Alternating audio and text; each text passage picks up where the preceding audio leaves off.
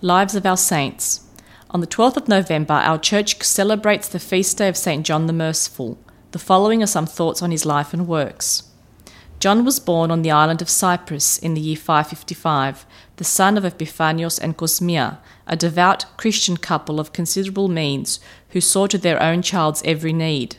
The father was not only rich, but was the prefect of Cyprus as well, so that John grew up in a cordial atmosphere, enjoying every advantage, knowing nothing of the poverty which he did his best to eliminate later.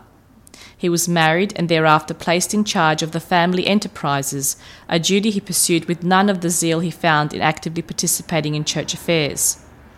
John's religious leanings and strong faith in Jesus Christ stood him in good stead when he was sorely tested by the tragedy of losing in rapid succession not only his parents but his wife as well to a disease which spared him.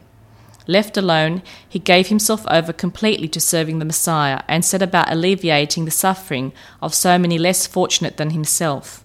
He adopted the ascetic way of life, disposing of his entire estate for the benefit of the needy and the afflicted.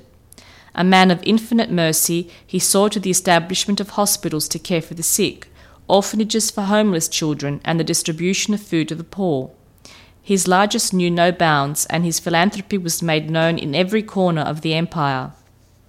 Emperor Heraclius was so impressed by John's kindness that he offered the influence of his office in a sponsorship of John's ever-increasing benevolence. Soon John was a familiar figure and welcome guest of the royal house at Constantinople. It was at the insistence of the emperor that John agreed to serve as Patriarch of Alexandria, a city which received him with wild acclaim and which sorely needed a spiritual leader who could cope with the many problems that beset that Christian community.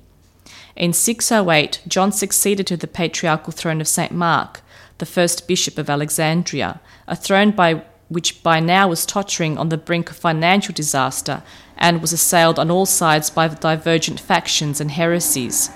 These woes were no match for John, who lost no time in balancing the books and bringing harmony where there had been dissidence for years. In a few short years, John had a spiritually and financially healthy community which rallied to the side of any stricken community, of which there were many in the surrounding area. When a famine set in on the remote British Isles, John managed to fill a ship with food and supplies and boarded the vessel himself to see to the proper distribution once it reached its destination. Shortly after he returned, he was host to hundreds of Syrian refugees who had fled the Persian conquest and sought solace in Alexandria.